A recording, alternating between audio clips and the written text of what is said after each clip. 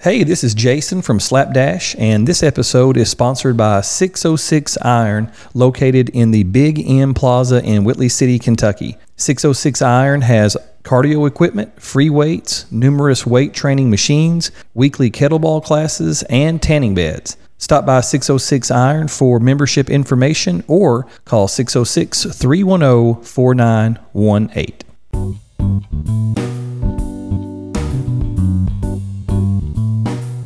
Hello, everyone. You're listening to Slapdash, the podcast about history, art, science, and everything else. We're your hosts, Jason Creekmore and Shannon Deaton. Welcome to the show. On today's episode, we are going to explore the science of sleep. Across from me is Shannon Deaton. And Shannon, according to your family, you like to, quote, rest your eyes. End quote. Is that true, Shannon? Do you rest your eyes? Jason, sometimes that's all I get to do. I'm the father of 3 daughters, so rest my eyes. Yeah, that pretty accurately sums up what sleep is to me now. Are you a big napper? I am. I kind of go through seasons where I want to nap a lot, but I've tried to cut that out here lately. Although I feel like we're in a season where it's about to come back a little bit. I think I might need to start napping again. I think I'm not a big napper personally, but I think there's like really 2 different types of naps. There's like the 15 to 20 minute like refreshing nap. That's like the sweet spot of naps. Yeah. Definitely for me. But then there's also this like what I like to call JV sleep, which is like a 45 minute to 60 minute nap. And so to me, that's a little bit more than a nap. I guess we'll call it a nap, but we're going to talk about sleep cycles here just in a second. So when you talk about naps, are you more in the 15 to 20 minute-ish, or are you more in the like almost an hour? I usually aim for the 15 to 20 minutes, and then from there, my body kind of dictates how much of a coma I'm actually going to go into. I'll have to tell you, though, if I go into like the longer 45, 60-minute naps, man, I feel terrible. I wake up, I'm groggy, I just don't feel good. It's because, Shannon, that you've not completed the sleep cycle. Oh, really? Yeah. So Jason, what can you tell us about sleep cycles? I can tell you quite a bit about sleep cycles, more than I could tell you yesterday. Oh, wow. About sleep cycles. So each night, everyone experiences several complete sleep cycles. Basically, sleep is divided into 2 separate categories. So we have what's called NREM, or non-rapid eye movement. Right. And then, of course, we have REM, which is a great band to begin with. I was going to say, let's get back to the sleep. That's right. But we have REM, which stands for rapid eye movement. It takes both types of sleep to complete one cycle. So first comes the NREM stages, of which there are several. First, we have stage 1 and stage 2, also referred to as light sleep. During these stages, your muscles relax and your heart rate and breathing slow. It's also during this time that your muscles might slightly jerk. Have you ever experienced that? Because it's always sort of semi-embarrassing, like when you're sort of half in, half out, and then all of a sudden your arm just massively jerks, and then you sort of look around like, what was that, right? I'll do that when I'm laying in bed and trying to go to sleep, like for real, at the end of a long day. And man, I'll be just kind of easing into it. I have a good dream getting ready to start up. I can feel it coming on. Then all of a sudden, just like my back will arc and I'll just jerk and kick and just, I don't know. And it scares my wife to death. Yeah, it's like, what's going on, right? What was that? Well, next time just say, I'm just actually shutting down stage 2 of the NREM cycle. That'll go over well. I'm sure it will. So next we move on to stages 3 and 4, which are referred to as deep sleep. During these stages, your body rejuvenates itself with increased blood flow to the muscles. This is the time that cell repair occurs, along with tissue growth, as well as a pruning of the brain in regard to memory. So this is why it's really important to not just have these short naps that, for like 10 or 15, 20 minutes, those type of things, that you really have to have extended sleep, because it's only during like stages 3 and 4, after you've been asleep for a little while, that the brain is doing what it has to do to basically remain healthy and make those connections, and all your dendrites are, and the synapses are firing, and all that good stuff that's happening in your brain. All that occurs during stages 3 and 4. So I need to get to that stage. That's what you're saying. That's what we're aiming for. Right. Yeah. That's Okay. like you're really, really good in a sleep. Okay. And then finally, we move to REM sleep. During this time, respiration and heart rate increase, brain activity increases, and this is the state in which dreams occur. One interesting point to mention is that a complete sleep cycle, so both all the stages within the NREM and then the REM sleep, all of that together takes about 90 minutes. So you move through all those stages within roughly about a 90-minute cycle. So during the course of a normal night's sleep, you're going to go through about 4 to 5 cycles, 4 to 5 complete sleep cycles. Oh, okay. So when you have young children who tend to wake you up, you're probably looking at more like what, two sleep cycles, maybe. Maybe one sleep cycle every fortnight. Okay, fortnight. Gotcha. I'm looking forward to that. That's coming up soon. Right. So, Jason, along that line, have you ever had a nightmare or known someone who's had a nightmare before? I had just an absolute horrible nightmare about a month ago. Oh, really? And I woke up and it was one of those where like it was so awful. I mean, the blood, yep, I'm sure it's on my hands. I woke up, I was like just terrified. Just in a daze. Yeah. And then bit. I mean, it was awful because my heart was racing, and then I looked over and I saw my golden doodle there. So I'm like, oh, and never mind, Cody's here. It's all bad. Too bad. There's the dog, right. And you were there, and right. You were there. Yeah, that sort of thing. But yeah, everyone has experienced a nightmare. And for clarity, nightmares are vividly realistic, disturbing dreams that usually wake you up from a deep sleep, usually in those later stages 3 and 4. Cycles. Yeah. And I've had a lot of the more common nightmares, not all of them, but some, which include being chased, falling, your teeth falling out, being in public and having to speak and, not remembering what you're supposed to say, drowning, missing an important event, or being late to something, or just general injury. I have to say the strangest one to me, it doesn't surprise me that falling is a common nightmare. That's one that I've woken up from, right. Usually when I was younger, like a kid. Yeah. Nightmares tend to be more typical of young kids and adolescents, but the one that kind of surprises me is the teeth falling out. Yeah, have you had that? No, I'm going to be honest. I almost kind of chuckled when you said that. I've never had a nightmare of just been talking and my teeth fall out like chiclets or something. I've never had that. This is so strange. I've had this one. Are you kidding? No, it happened, and I can't give you like a specific dream or what was even going on, but whatever it was wasn't necessarily even like related to the events of the dream. It's like I'm just there, and all of a sudden, just like one tooth will feel a little loose, and I'll kind of reach up there and I can just pluck it out, and then you can pull out another one. I know that sounds terrifying. Oh my goodness! And in the dream, it is, because unless you're lucid dreaming, which I think we're going to talk about a little bit later, and you feel as if this is what's really happening. This is real life, but that's a scary nightmare to have, and not one that I would think is common. But apparently, it was listed as one of the most common nightmares.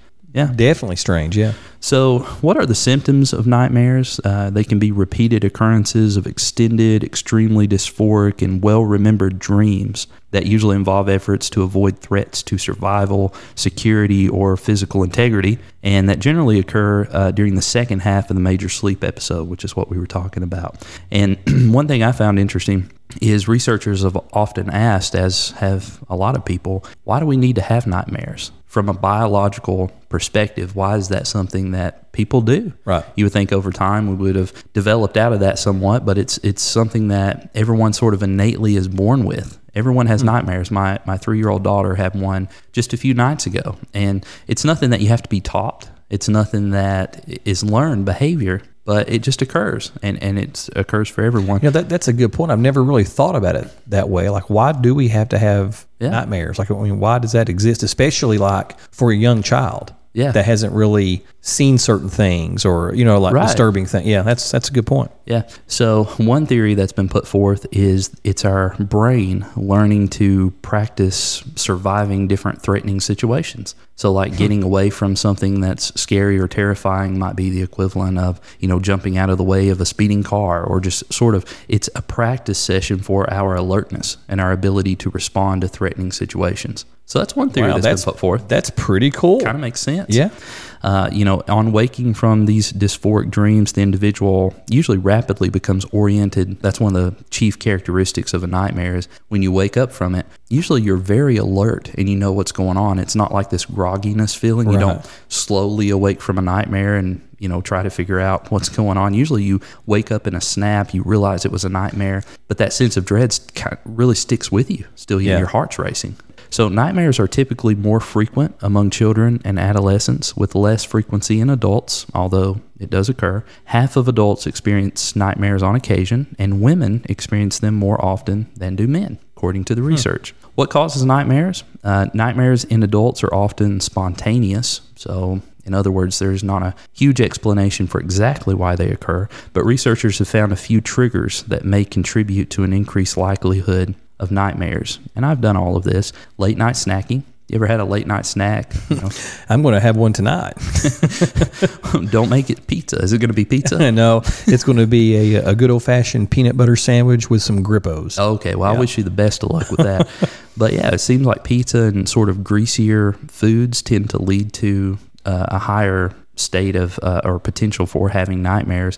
And the reason for this is because food can increase your metabolism. And when it does that, it signals the brain to be more active. So your brain is a little bit more alert while you're in a dream state, and that can lead to nightmares. Also, other triggers for nightmares include withdrawal from certain medications, certain substances, also sleep deprivation, which we're going to talk about in a bit. Anxiety, stress, and depression also can lead to nightmares. And I found that to be true. If I'm a little bit more stressed than I've been, I'm more likely to have a nightmare. So yeah, I can agree with that. Now, there is a subtle difference between what we call nightmares and night terrors. Have you ever heard of night terrors? I have. So they're a little bit different. Nightmares occur during REM sleep, usually late at night, as you mentioned. Night terrors, on the other hand, occur during non-REM sleep, usually in the earlier parts of the night. Nightmares are vividly recalled, but night terrors are more difficult to remember. Night terrors may lead to the person shouting, sleepwalking, or being scared for several minutes before relaxing back into sleep. So, have you ever had one of these experiences where you woke up and you were shouting or yelling, or did you take a lap or run or go to the refrigerator? Has that ever happened to you before? Not that I can recall. I do remember actually several times where like I'm dreaming something, right? Something kind of, nightmarish, something kind of unpleasant, whatever it is. And I remember that I've woken up and I thought, okay, I'm in my room. Okay, that was a nightmare. But then it seems like I can recall, kind of putting my head back down and then kind of re-engaging the same dream. Like kind of going back into the dream. So I don't know, maybe if I'm dreaming that I woke up, or maybe I did wake up. I'm not quite sure. But that's happened to me several times where like I have this bad dream and I wake up momentarily and I'm glad that's over, and I shake the cobwebs off. And then it seems like I just go back in and like hit the pause button and we're right back in the dream again. So that's crazy. Yeah, that's happened to me as well. And these night terrors too, especially when I was a younger kid, I would have a dream, and it was a lucid dream in the sense that I knew it was happening, and more on that here in a little bit. But I would start doing things in the dream to try to wake myself up out of the dream because I was scared. So there's different ways to do this. This is documented in the research that we looked at for this episode. You can try in the dream to jump off of a high surface. And whenever you near the ground, usually right before you hit the ground, your body suddenly just jerks awake. I've done that before. That's happened in a few dreams I've had. And one other thing that I've tried to do is just sort of start shouting in the dream. I just start yelling. Now, hey, Macarena. So in the dream, it's a very manly yell. I'm just, just kind of from the gut, right. But that's not how it translates into the real world. As my wife has told me on occasion. What are you whimpering about over there? What is going on? But so she'll just sort of start nudging me with her elbow if this ever happens, and it's happened since I've been an adult several times. And again, in my dream, I'm just shouting and going on, very very manly shouts. But when she wakes me up, apparently I'm making, like you said, like this whimpering, squilling noise, and I scare her to death half the time, but apparently this is attributed to night terrors. So there's a name for the fear, apparently. So Jason, we've talked a lot about lucid dreaming, but what is lucid dreaming exactly? Shannon, have you ever had a dream that just seemed so real? I've been there, yeah. Okay, that's a little bit about what lucid dreaming is, but it's also being able to understand that you are in a dream, right? Like what you just mentioned earlier, that this dream is actually occurring. So Have you ever been kind of like aware that you are dreaming? I know you mentioned it earlier. Like, does that happen very often that you actually understand that you're experiencing a dream even though you're scared? It's not really much in adulthood, but when I was a kid, that happened all the time. All the time? And usually it wouldn't be from the onset of the dream. Something would just happen to trigger me, and I would realize, oh, this couldn't really happen. This must be a dream. I'm in a dream, right? Yeah. Well, these are called lucid dreams or lucid dreaming.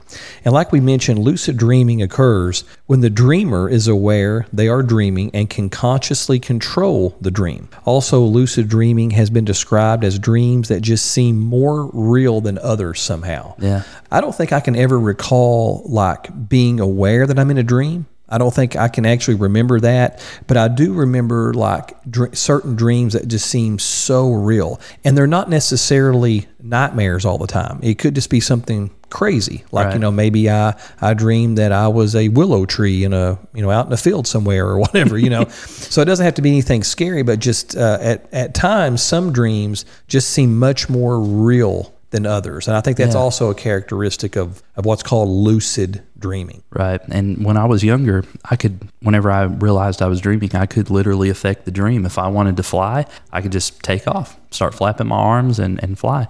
And the interesting thing about lucid dreaming is there's a whole community around this. There are people who study this, obviously, but there's also different things you can do to encourage yourself to lucid dream. So there are people who do this every night as a form of escapism. They can influence themselves in the earlier parts of the day in such a way that when they go to sleep, they start lucid dreaming. They know they're in a dream. Their dreams are much more vivid. They're much more realistic, and they can impact that dream state. Yeah, I don't think I can ever recall having the ability to do that. Yeah. I mean, it seemed like once I was sort of trapped in a nightmare. I was just in a nightmare. You're just there. I had no control.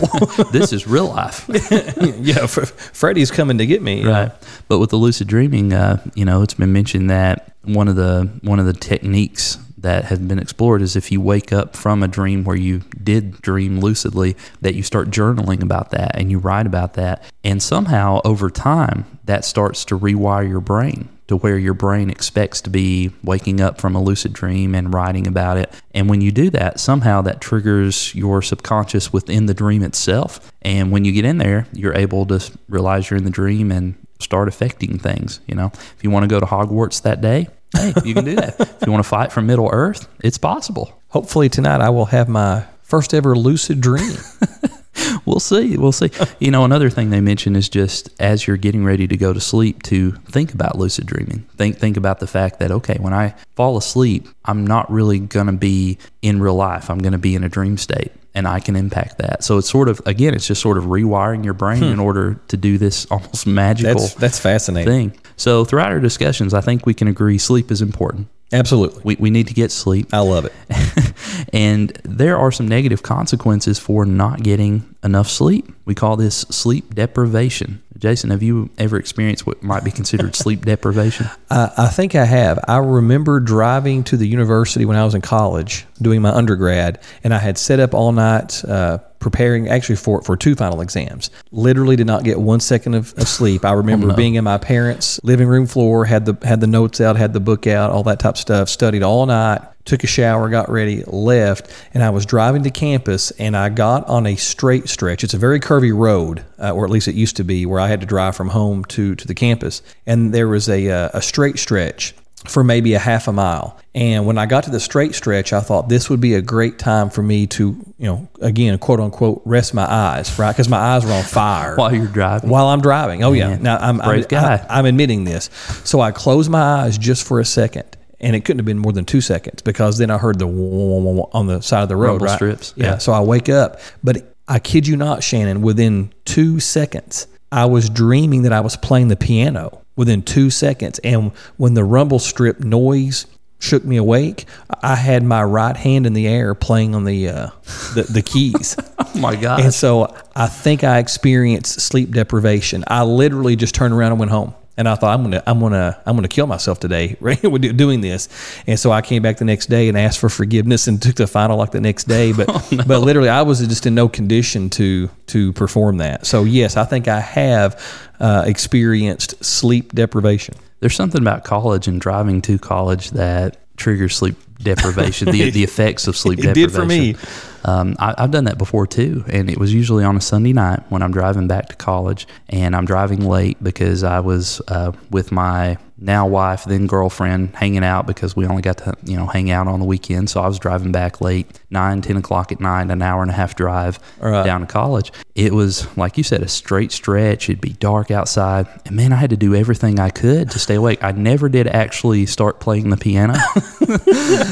But I did have some strategies. I would try to chew gum first. I always had a door full of just gum, that I could throw in.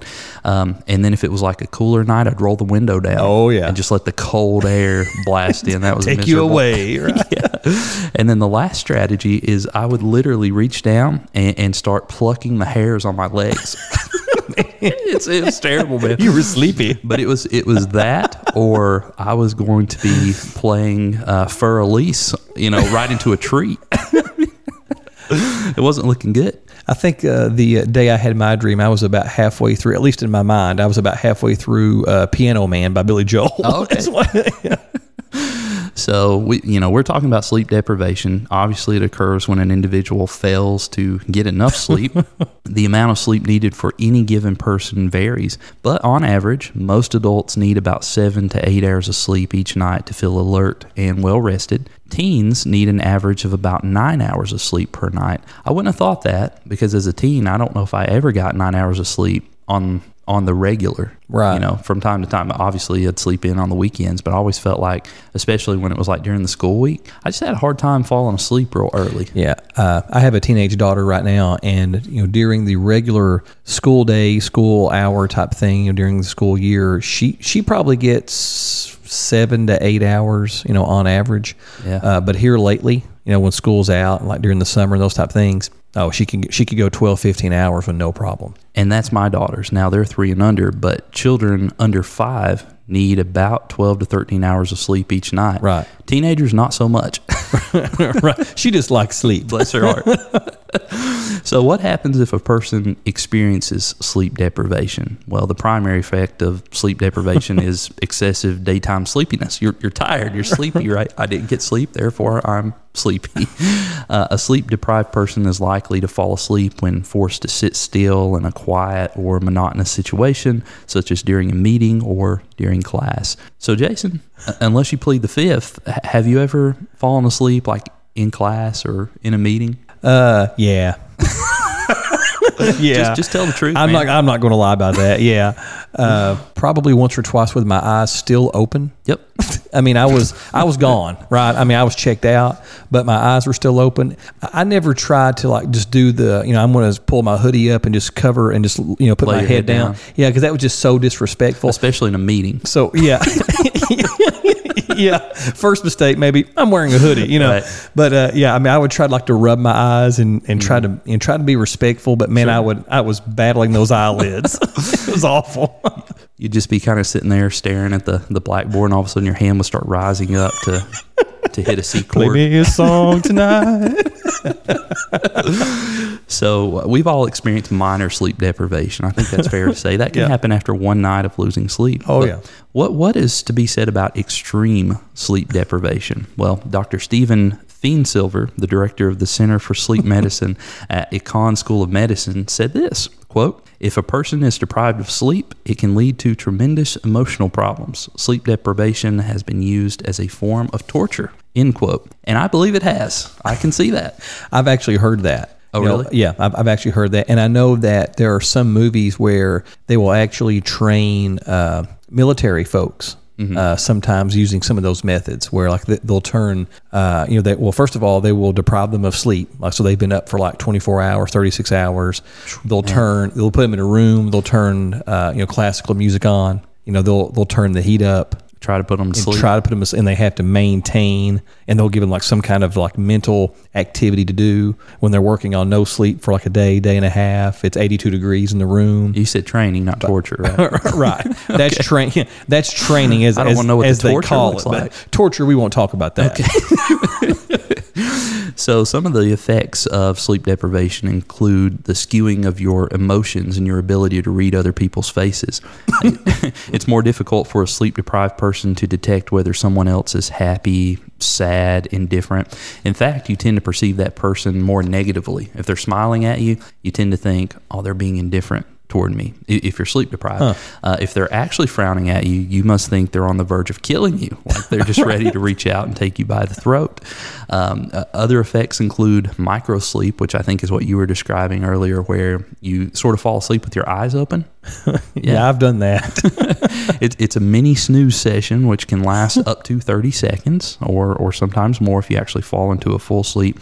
Some people's eyes remain open during the microsleep, as you said, but they are essentially blind because your brain is not correctly processing. My youngest daughter doesn't do this really anymore, but when she was younger, when she was like 4, 5, 6 years old, that's freaky. She would be totally asleep. I mean, we were like doing funny things in front of her and like moving her hand in front. With her eyes open? Nothing. Oh, absolutely. No. I mean, like her eyes were probably 3/4 open. Just a dead blank stare. And yeah, that was creepy. Now, I've seen people fall asleep with their eyes partially closed, partially open. And you talked about the rapid eye movement. You can actually see their eyes just going like a tick tock, left, right, left, like in a cartoon. That actually happens. And you can see it too when their eyes are closed. Have you ever looked at somebody who's asleep and just their eyelids jerk, just seeing their eyes going back and forth? But yeah, man, sleep deprivation is a serious thing. It can also lead to delirium, which is where you kind of have confused thinking, reduced awareness of the environment. Your speech patterns can change. You can enter into hallucinations. It's a big deal. So you might ask yourself something I asked and had to look up because I wasn't sure. Can you die from sleep deprivation? Is that possible? I know the answer, sort of, kind of. What do you think? I'm going to go out on a limb. I'm going to say yeah. Okay. That's my guess. I don't know. Good guess. Medical researchers were able to kill rats by using sleep deprivation. Now, that sounds kind of extreme. That's pretty rough. Yeah. So, however, it's a little bit more difficult to know for sure if humans can die from sleep deprivation. For one, it's completely unethical to try to push someone to that limit. I would imagine they had a little difficult time maybe getting waivers back on that one. Yeah, say nobody wanted to approve that study. No. Also, the biggest conflicting factor there, the thing that's going to prevent you from figuring out if people can die from sleep deprivation, is that they're probably going to fall asleep before they die. And that's going to lead to getting more rest, becoming more alert, and it's going to run counter to them being sleep deprived. Right. There's been some claims from folks in other countries that they have died from sleep deprivation. There was one man who it was claimed he stayed awake for, I think, 11 days. And at the end of those 11 days, he died. But some researchers have cited that as proof that, yes, you can die from sleep deprivation. Others have said there were other complicating factors, such as I think he had heart disease and some other things that could have contributed to that death that wouldn't have ordinarily occurred in other people. But yeah, man, it's a big deal. Well, I will see your sleep deprivation and I will raise you a narcolepsy. All right. So narcolepsy is a long-term neurological disorder that involves a decreased ability to regulate sleep-wake cycles. Unfortunately, people who suffer from narcolepsy do so for years at a time. It's typically not just something that comes on for a week or so. I mean, that's more of like sleep deprivation. Right. Narcolepsy. You can kind of overcome it, but this kind of sticks with you. Narcolepsy kind of sticks with you for a while, potentially in some cases, your entire life. There is not a definitive cause of narcolepsy, but in about 10% of the cases, it seems to be hereditary. And it could also be caused by low levels of a neuropeptide called orexin. Orexin. So, have you ever known anyone that suffered from narcolepsy? I don't think I do. I don't think I've ever known anyone personally who suffered from narcolepsy. Right. And so, narcolepsy basically, one characteristic of it is that you just fall asleep constantly. Like, I mean, you could be totally awake, like, hey, I'm doing a podcast, and then I just fall over. And then you just fall asleep. Yeah, just like instantly. Like there's no like gradual. It's like it's almost instantly. And it really doesn't even matter how much rest that you get. Like you could get your normal 7 to 8 and maybe even 9 hours a night. But people who suffer from narcolepsy just fall asleep all the time. So obviously that has social implications, but what does that have for like driving and things? I assume you just can't, right? Well, I don't actually know. I mean, I guess I'm assuming people that maybe suffer from narcolepsy, that maybe some people suffer from it, but maybe it's not necessarily been diagnosed with it. Like maybe they don't know what they have, but I'm not quite sure if you actually get diagnosed with that, if maybe they would take your driver's license from. Yeah, I'm not quite sure. Yeah, that's kind of wild. So I wonder too, if they get the full benefit of sleep when they're in that state. Is it something where they actually go through the different cycles of sleep? Do they enter into REM? Do they dream? Or maybe do they wake up like every 15 or 20 minutes or so? Yeah, I don't know. Yeah, that's an interesting one. Yeah. So one thing to know about each person is that everybody sort of has a biological clock. Right. And I've said that my whole life. Oh, my biological clock is telling me I need to eat or I need to sleep or whatever the case may be. In scientific terms, this biological clock is called your circadian rhythm. Have you ever heard of that? Absolutely, yep. Yeah.